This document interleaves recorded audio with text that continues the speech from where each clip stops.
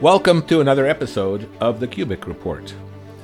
My guest today is Scott Ashley, who has been managing editor of the Beyond Today magazine and many other publications in the United Church of God for the past 28 years. He's also served as pastor. He's currently a member of the Council of Elders.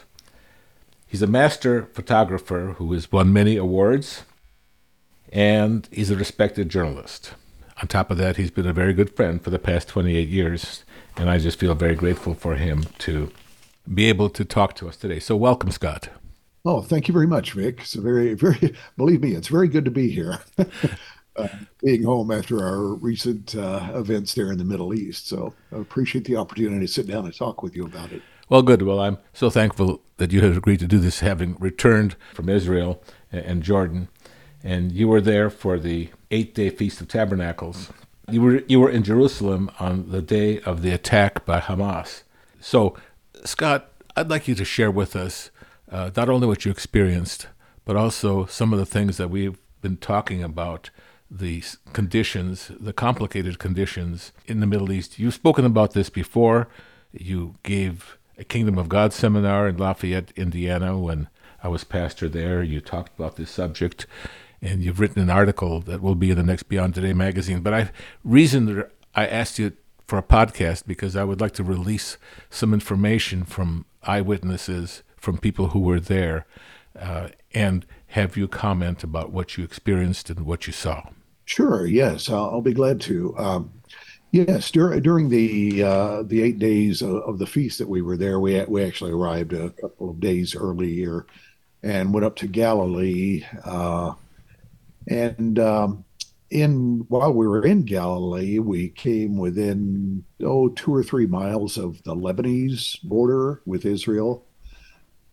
And then our bus also took a trip up to probably less than a mile, maybe a half a mile from a UN base on the border of Israel and Syria.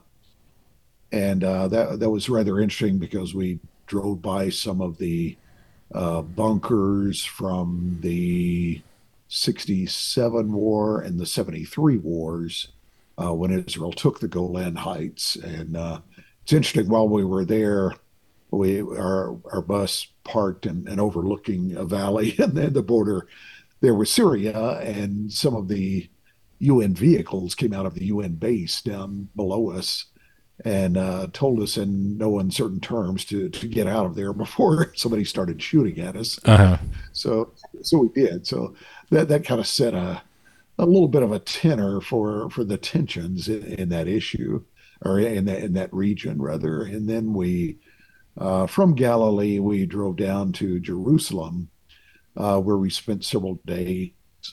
Wonderful visit there. So a lot of neat archaeological ruins, discoveries that are quite recent. Visited the Temple Mount. Jerusalem itself was very festive. Thousands and thousands of Jews there to celebrate the Feast of Tabernacles, which is just again a very wonderful, very festive atmosphere. And that's the way things were when we went to bed on Friday night.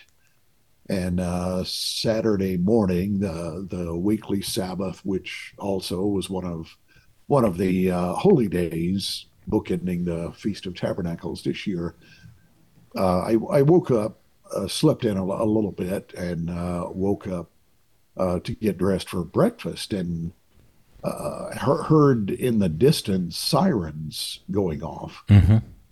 It wasn't all that unusual because you hear ambulances and police cars and things like that, just like you would in any major city. So I didn't think much of it.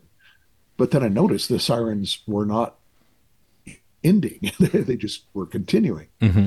So I went to the door, opened the shade, opened the window to see what was going on. And immediately within the first minute or so, I heard about 12 explosions off in the distance. Mm-hmm. And I'd seen enough news reports to know immediately what it was. And it was Israel's Iron Dome anti-missile defense system intercepting rockets being fired from Hamas, I guess, about 60, 70 miles away. And the missiles were aimed at Jerusalem, which incidentally has a very large Muslim population as well. Hmm. At least 30, 40,000 Muslims live in Jerusalem and many more nearby. So they were firing, and these missiles are not necessarily guided all that well, so they are pretty indiscriminate. And had they landed, they probably would have killed a number of Muslims in Jerusalem as well. Hmm. My wife and I immediately got dressed, went downstairs, and were ushered.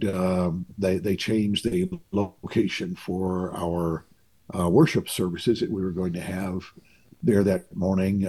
Put us down into a basement meeting room slash bomb shelter. Hmm. I've been to several different hotels in Jerusalem, and they all seem to have some sort of bomb-proof shelter within them.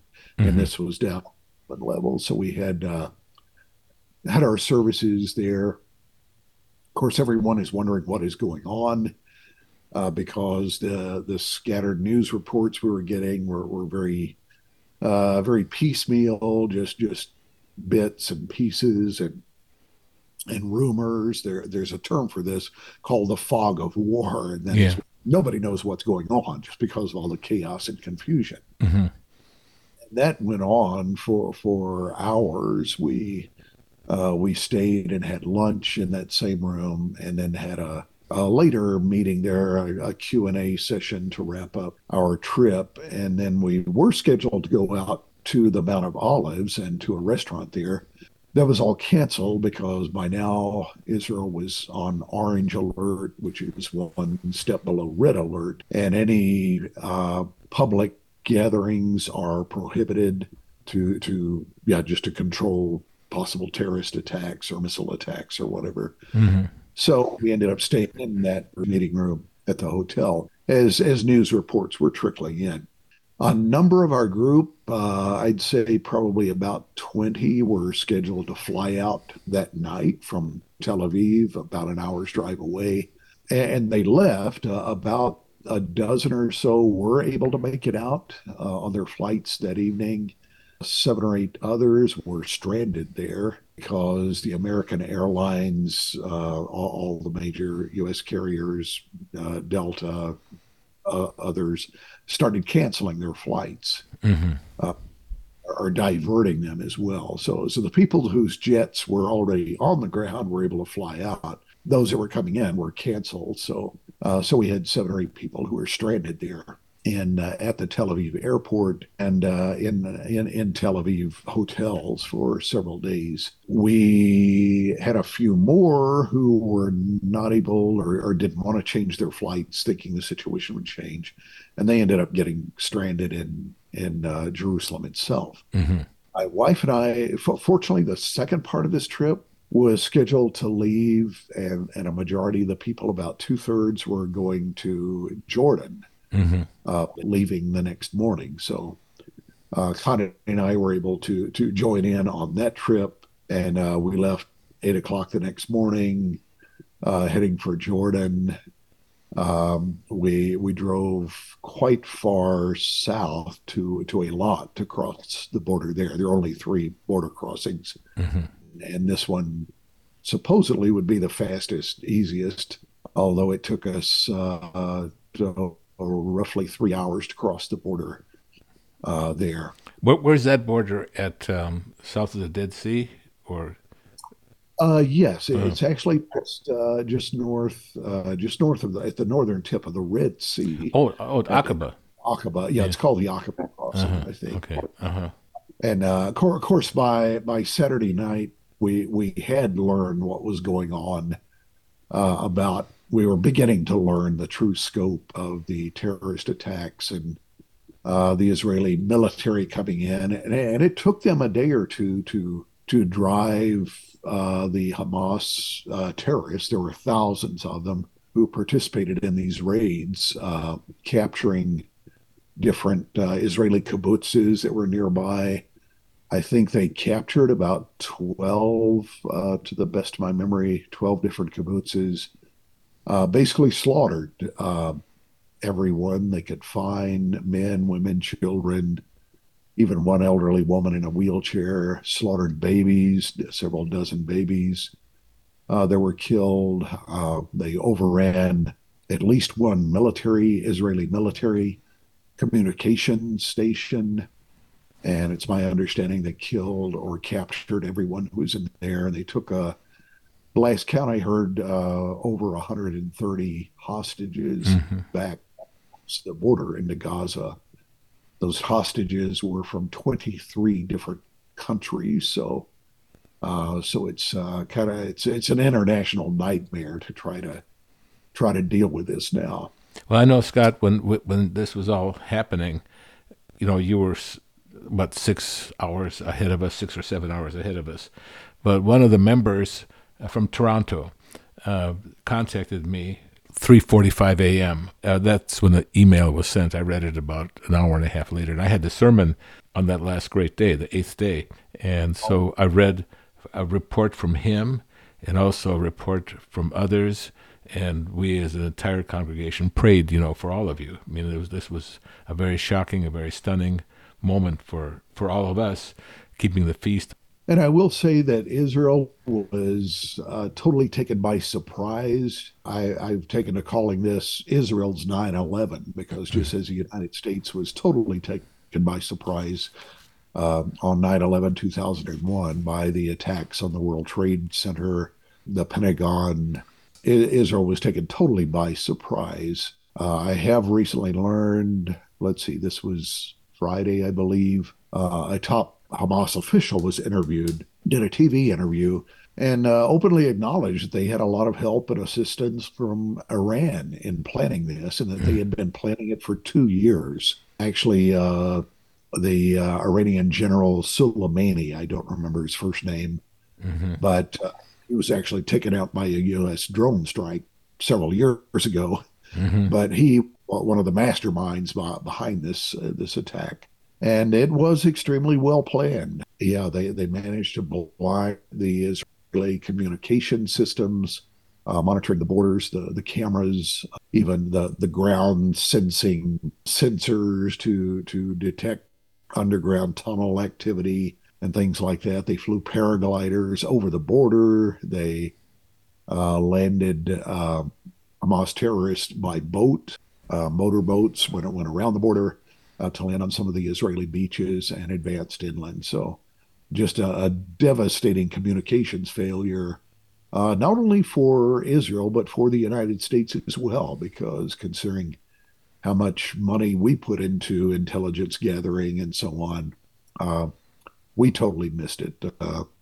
None of this was on anybody's radar. Well, that was the big Uh, that was the big talk here, is that it was totally caught flat-footed. There wasn't even inklings of it. I mean, there's always something in the air, but something on such a massive scale, surprising everyone, was really devastating. It was very devastating. yes, yes, definitely, and the number of casualties demonstrates that. Yeah, 1,300 dead and 3,300 wounded. Last count that I saw. So yes, yeah. Just to put this in perspectives, I mentioned 9/11, the 9/11 attacks in the United States. If Israel had a comparable population to the United States, the equivalent number of dead would be 40,000. 40,000 dead and well over 100,000 wounded, many of them critically injured. So that it's a true national tragedy in Israel. Everybody in Israel knows somebody who was either killed or wounded or taken captive in that. On our last meal together Saturday night, we had kind of a going away. Well, it should have been a very, very happy, joyous banquet for us, but it was actually very somber. We had our bus drivers. We had four buses, and the drivers of the buses, and the four tour guides of those buses. And one of the tour guides had already was already aware of someone that he knew who had been killed. The bus driver for the bus that I was on during our tours, he had one son who was already active duty military, and two children who had already been through their military service, but were in their mid 20s or early to mid 20s, and were well, Saturday night and Sunday they were calling up reserves. So I would imagine that his other two older children were also called up as part of the reserves, and for that matter, he might have been as well. Hmm. So he was probably in his mid 40s. So I don't know the age range they're calling up, but Israel has a military of about 170,000 active duty servicemen and women. So they were calling up another 300,000. So the size of their military is going to be roughly tripled Hmm. uh, for dealing with this. So yeah, just a totally devastating situation. And Israel, I might say, when we left Sunday morning, the streets were just largely abandoned. There was a rail line. There is a rail line from Jerusalem to take people to the airport and back. And the rail service throughout the nation had been taken over by the military to transport troops Hmm. and tanks and our armored vehicles and things like that. So yeah, the nation immediately went on a war footing there. Yeah, just as of yesterday or this morning, yeah, there are still rockets being launched toward Tel Aviv, Israel's major city where most of the population lives, and the airport there. So this is still ongoing. Well, it's Israel beaten back the terrorists, driven them all back, and recaptured the towns. But they're still finding bodies and still trying to track down exactly who was taken captive across the border. as we look at the news and everything that's happened and all the people who've been killed, and we still don't really fully know where it goes because there's a lot of commentary about this escalating to even worldwide proportions as Islamists and terrorists turn on in other parts of the world, and this is where we'd like to hear some commentary from you, Scott. Well, this will get worse before it gets better.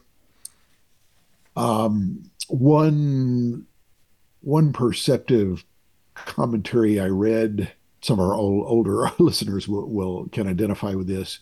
They said what Israel is facing in Gaza is essentially what American soldiers faced at Iwo Jima in World War II.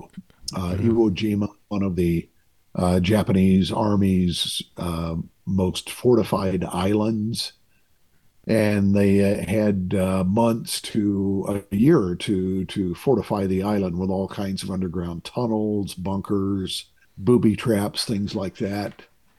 Hamas for years has been fortifying Gaza in that way.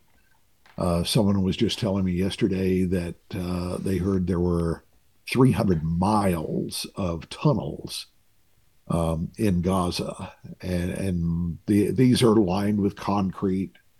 They're not something you can easily destroy. Gaza itself is sand. It's beachfront on the Mediterranean, but these tunnels are made of reinforced concrete and with multiple entrances and exits that are hidden in schools and mosques, in playgrounds, in private homes, office buildings, hospitals, all kinds of things. So it is just a rat's nest of death Mm-hmm. for the military to try to go in there. And It's, that's one reason why it's taking so long and pounding uh, Gaza by air and artillery to destroy as much of the terrorist infrastructure as they can from above ground.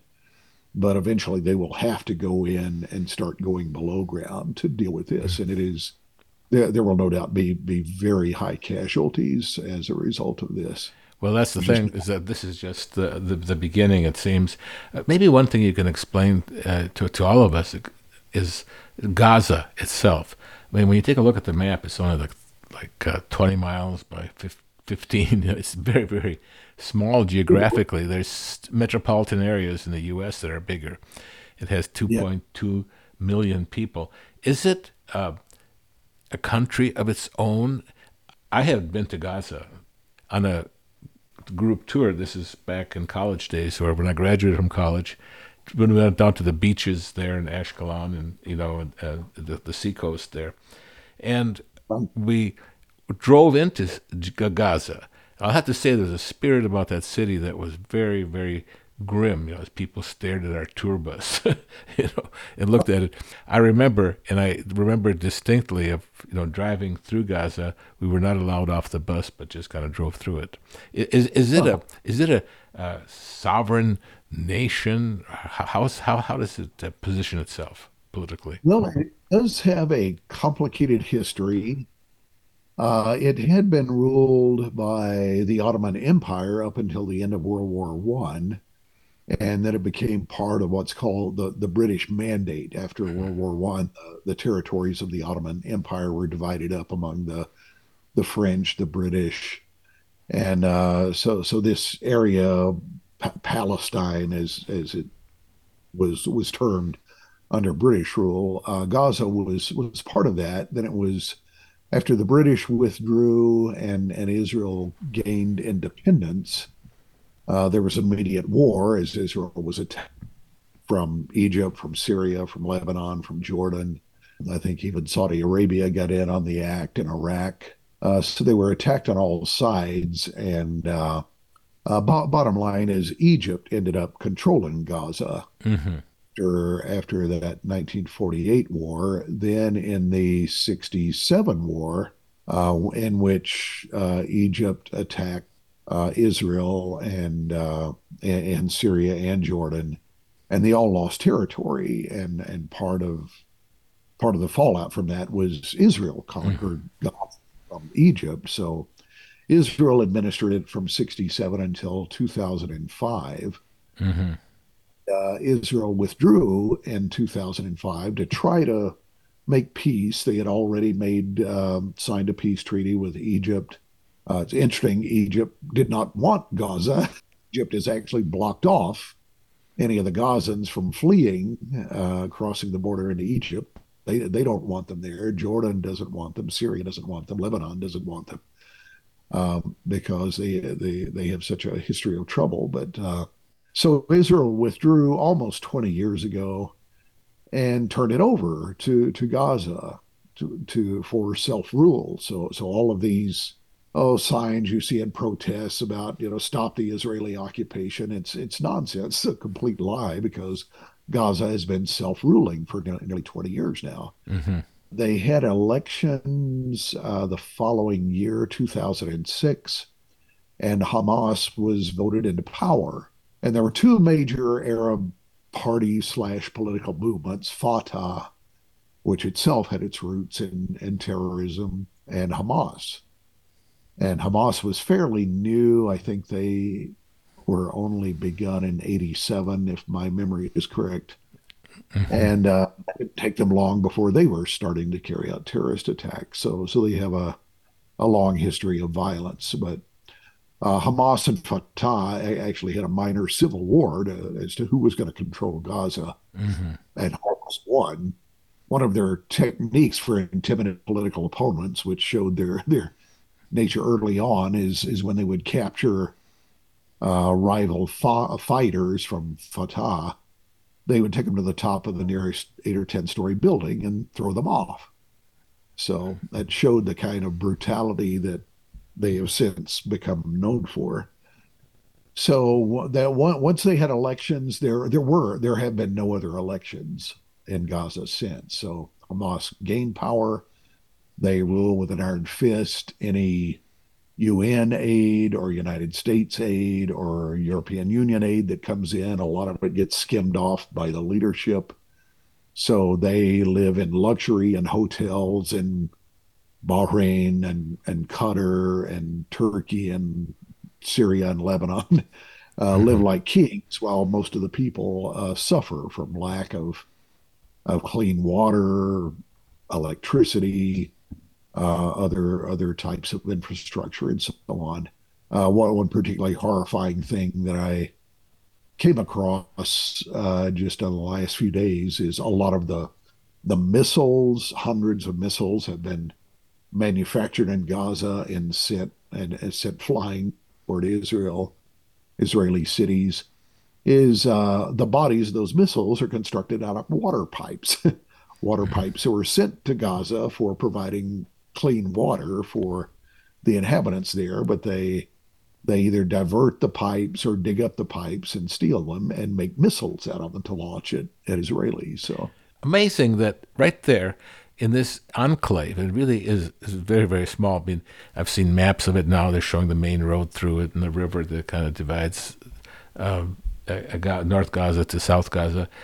How could yeah, so much stuff go on there? Manufacturing, missile launchers, all this kind of thing, just out in the open like that. It's just truly astounding that this little enclave can create so much havoc. it is, and that's a good word for it. Yeah, they just create chaos and havoc. The missiles. Oh, I monitor a number of sources out of Israel where they show drone strikes on some of the places they launch missiles from, but they'll launch them from olive tree orchards, from children's school playgrounds, from the grounds of hospitals, uh, anywhere, knowing that the Israelis are going to be very hesitant to come in and bomb a school playground with a drone strike or something. But they know that's what. And of course, they're just using a very primitive tube type launcher for these, so you can set it up, launch a missile, and be gone in 10 or 15 minutes, well before the Israelis have a chance to catch them in the act or you do a drone strike on them or something like that. So again, this strike on that Sabbath a week ago, I know they launched over 500 missiles, Well, and it may. we heard 5,000. I know Hamas boasted of thousands of missiles. I don't necessarily think that's true, but what they were trying to do is to overwhelm the Israeli missile defense system because it's only capable of tracking X number of targets in the air at once. Um, so yeah, they were just trying to overwhelm it and strike Jerusalem and Tel Aviv and Ashkelon and other cities with hundreds of missiles. So some of them did get through because the system was overwhelmed at times, and that's where some additional Israeli casualties came from. Um, just over, let's see, Friday, I was looking. We have a news photo source for it's an international news source that we draw a lot of our news photos from our for our publications. And I was scrolling through several hundred photos of the last week, and yes, there were burning industrial areas in Israel, cars that were blown up and burning, shrapnel shrapnel holes in the walls of apartment buildings, things like this, and they also showed some of the slaughter in some of the kibbutzes as well, You know, and the music festival that was taking place. A number of bodies there and burned cars with bullet holes all through them. So people who are saying these things are faked and lies and so on are just disgusting liars. I've seen the photos of these things, the damage caused by these attacks, the deaths caused by these attacks. And it's just horrifying. it's horrifying. And a term that's been used in the news, which I found an interesting term, is this is pure evil, which is a kind of, evil beyond being evil. There is no sense to it. There's no purpose. It's suicidal because in the end you will die. I mean, the ones who are perpetrating it. And it's something which is so indiscriminate to the population, to women, to children, to babies, to kindergartens and so forth. Uh, it's just beyond words of what's happening to the population and how they have no conscience and haven't for years, haven't for centuries. And maybe, Scott, you can tell us a little bit about the background of Hamas, where they came from. Where did this hostility come from? I know you Sure. mentioned it in your article so well. I found that to be very intriguing, but could you speak to that?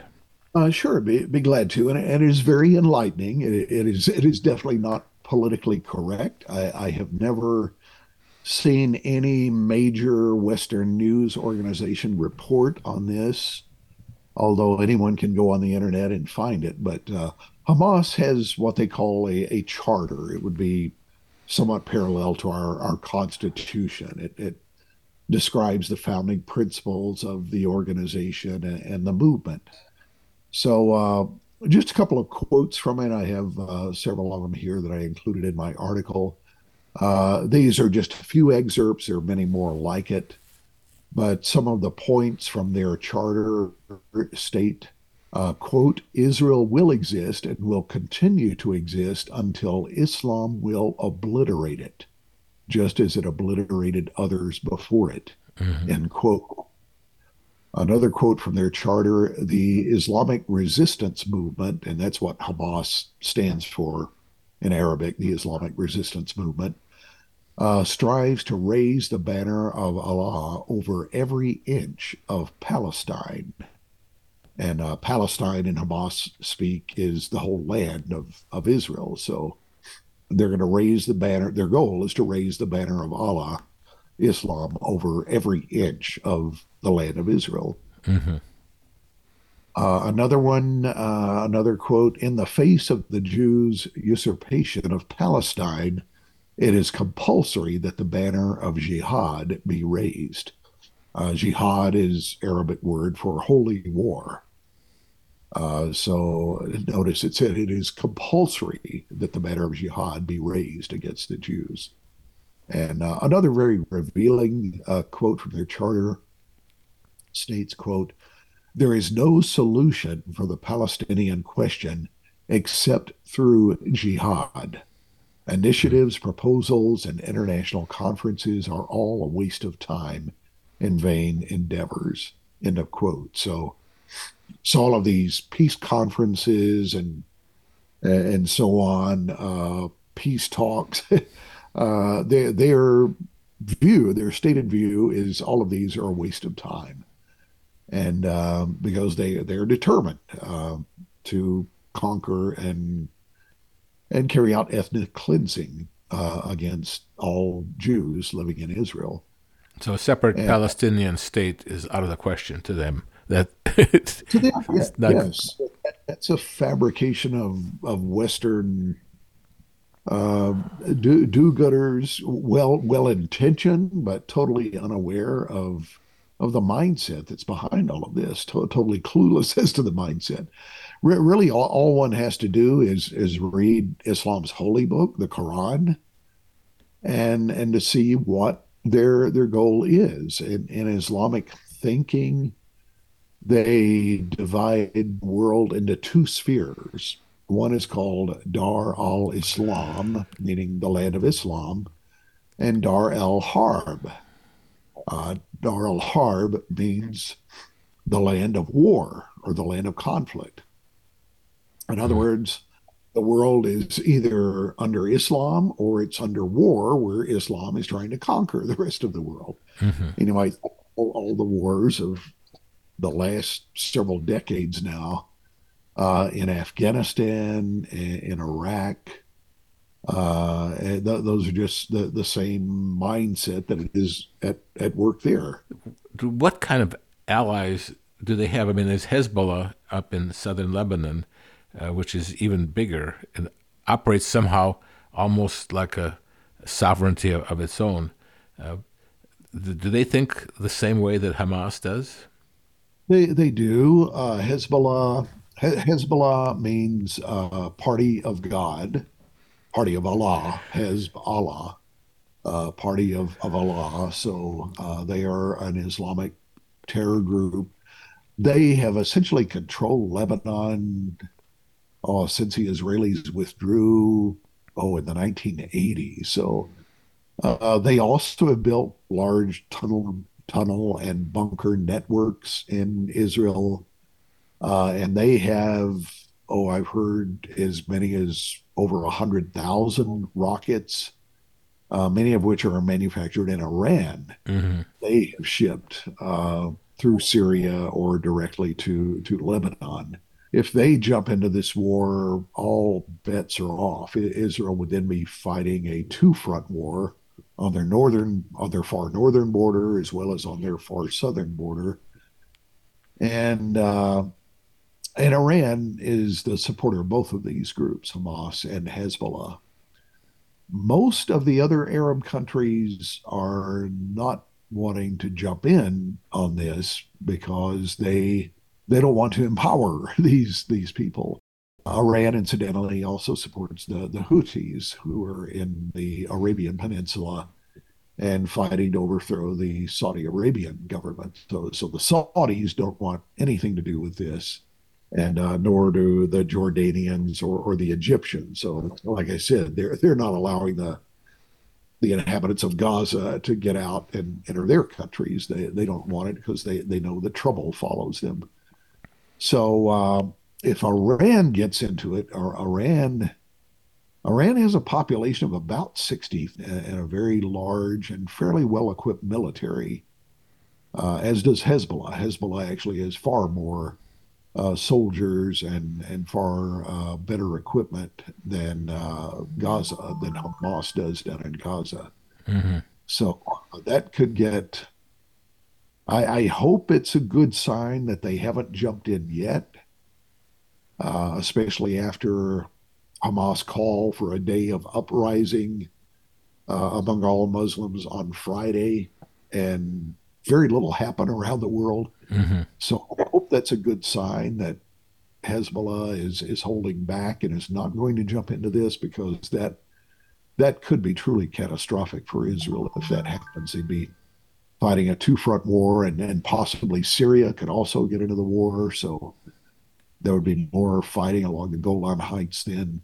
So yeah, Israel could be fighting a three-front war if that happens, and it's just very, very hard to sustain a war in a country as small as Israel is. Most people don't realize Israel is only about the size of New Jersey. Hmm. It's roughly 170 miles north south to anywhere from about 12 miles wide at its narrowest to 60, 70 miles wide at its widest. So Israel's a tiny country, and to try to fight a three-front war there is just a logistical nightmare for the Israelis. Well, so many generalizations are made about the conflict in the Middle East. I had the most telling analysis, you might say, when I visited in 2005 in Jordan, and we got to know them for the time that we were staying there because we were working with the Al Hussein Society. And we had Uh, kind of a final going away dinner, and where we kind of let our hair down and just kind of just say, "Hey, what do you feel about this, and what do you feel about that?" And these people who were so friendly and so nice to us the whole trip, and they still are. We still have contact, with them. Just looked me and my friend, in the eye and says, "You just don't understand us. You don't know oh, us. You don't know this situation. It's far more complex than you can imagine, and you don't have it right." Which was, they were so serious. I mean, in all the chatter and all the good food and everything else, they just really said how we were so naive, and all the talk and all the pundits, who are trying to analyze this, don't have it right of a situation and family matters that go back generations and generations in this whole thing. So yes. it's really hard to analyze which way this thing will go. Here it is, 8 days into this war, and will it just kind of simmer down like the 6 Day War? Like I said, this day of uprising never happened, and it'll just kind of go away, and we'll start focusing back on other issues around the world, Ukraine and China, everything else. So, what are your thoughts, Scott? That's very well said and very accurate. But most Westerners do not understand how small Israel is, as I just mentioned, how close the nations are there. Damascus, for instance, I mentioned earlier, are busting up to the Golan Heights. Damascus is only 20, 25 miles away from where we were. And Israel almost could have gone and captured Damascus in the 83 war and chose not to. They did take the Golan Heights, from which Syria had been shelling Israeli settlements in Galilee, and we saw some of that on our trip. They'd been doing that for years, and finally the Israelis had enough, Mm-hmm. and in that war took the entirety of the Golan Heights and later annexed it. Mm-hmm. Well, one interesting thing that the people that we were with commented about, how far is Amman from Jerusalem? Oh, yeah. It was 12 minutes by F-16. They had the distance even measured, by military standards. No, Israel is so small that you almost can't turn a fighter jet around within Israel's airspace, fly out over the Mediterranean. It is shockingly small, and Mm-hmm. yeah, the distance from Amman to Jerusalem. Let's see, there's not a straight line way to get there, but I'd say it's 60 miles at most, something like that. Mm-hmm. Yeah, just incredibly close. I heard a really pithy quote years ago, and it kind of sums up the mindset between our Western, what has been a Christian mindset, increasingly disappearing, and the mindset in the Arab world. And this, I think, helps shed a lot of light on it. And the quote goes like this: In Christianity, God sent his son to die for you. In Islam, you sent your son to die for Allah. Mm-hmm. Mm-hmm. And that captures a lot of the mindset of Hamas and Hezbollah and Iran, that they are so determined to carry out their goal of domination of the world by the Islamic religion that they will send their sons on suicide missions. And make no mistake, there were probably well over 1,000 or more Hamas fighters, terrorists who died in these assaults. Mm-hmm. Uh, they were on, yeah, many of them were on a suicide mission, and I think, to me, the most heartbreaking aspect of this is the captives who were taken. Again, 130 at last count, from 23 different nations: British, Mm-hmm. German, Mexican, Thais, Peruvians, I think, just all over the world, Argentinians. And sadly, I don't think there's much hope for them once they get taken across the border and into those tunnels. It's just going to be vicious to try. I find it doubtful that any of them will be rescued unless something very dramatic changes. Israel is trying to pressure them by cutting off electricity to Gaza, cutting off food. They did initially cut off water, but I heard that was restored earlier today. Mm-hmm. But yeah, Israel is trying to pressure Hamas into giving up these hostages. But for Hamas, those hostages are huge bargaining chips. There was a case with an Israeli soldier who was captured several years ago. Khalid Shalit was his name. It took about 5 years for negotiations to conclude on that. And in the end, Israel swapped about 1,000 imprisoned terrorists for one soldier. Yeah. And Israel knows they cannot do that again. And frankly, that is why Hamas took so many captives, to try to empty the jails in Israel of all of the prisoners who've been taken, Well, many of them for murder and crimes like that. and also it's going to inflame the whole world. I mean, there are so many nationalities, as you said, 22, 23 nationalities represented. That'll inflame the world mindset. And, who knows where it'll go, where people will ally themselves in various inconvenient ways. It'll be suicidal at the end. So we're talking about World War III. Of course, we talk about World War III with Russia and Ukraine and how China fits in. But this thing has brought on a lot of world reaction, even from the Russians, would you believe? So I guess it's something worth really praying about and thinking about, looking to the kingdom of God, which has a whole different message of peaceful world coming, a peaceful government that's based upon laws and love, unlike this type of pure evil is what this is based on. Yes, absolutely. And it will take, yeah, literally take divine intervention to sort this out and bring peace. And even bringing that peace will be bloody because the battle of Armageddon will take place, and massive armies will enter and surround Jerusalem at the time of the end, and it will be occupied by foreign powers. And there will be massive bloodshed when those armies fight against Jesus Christ at his return to the Mount of Olives. So we have not seen the end of violence and bloodshed in that area, not even close. No, the book of Revelation talks about huge percentages of people that are killed at the end, but at least, but wonderfully, we know what the end of the whole thing is.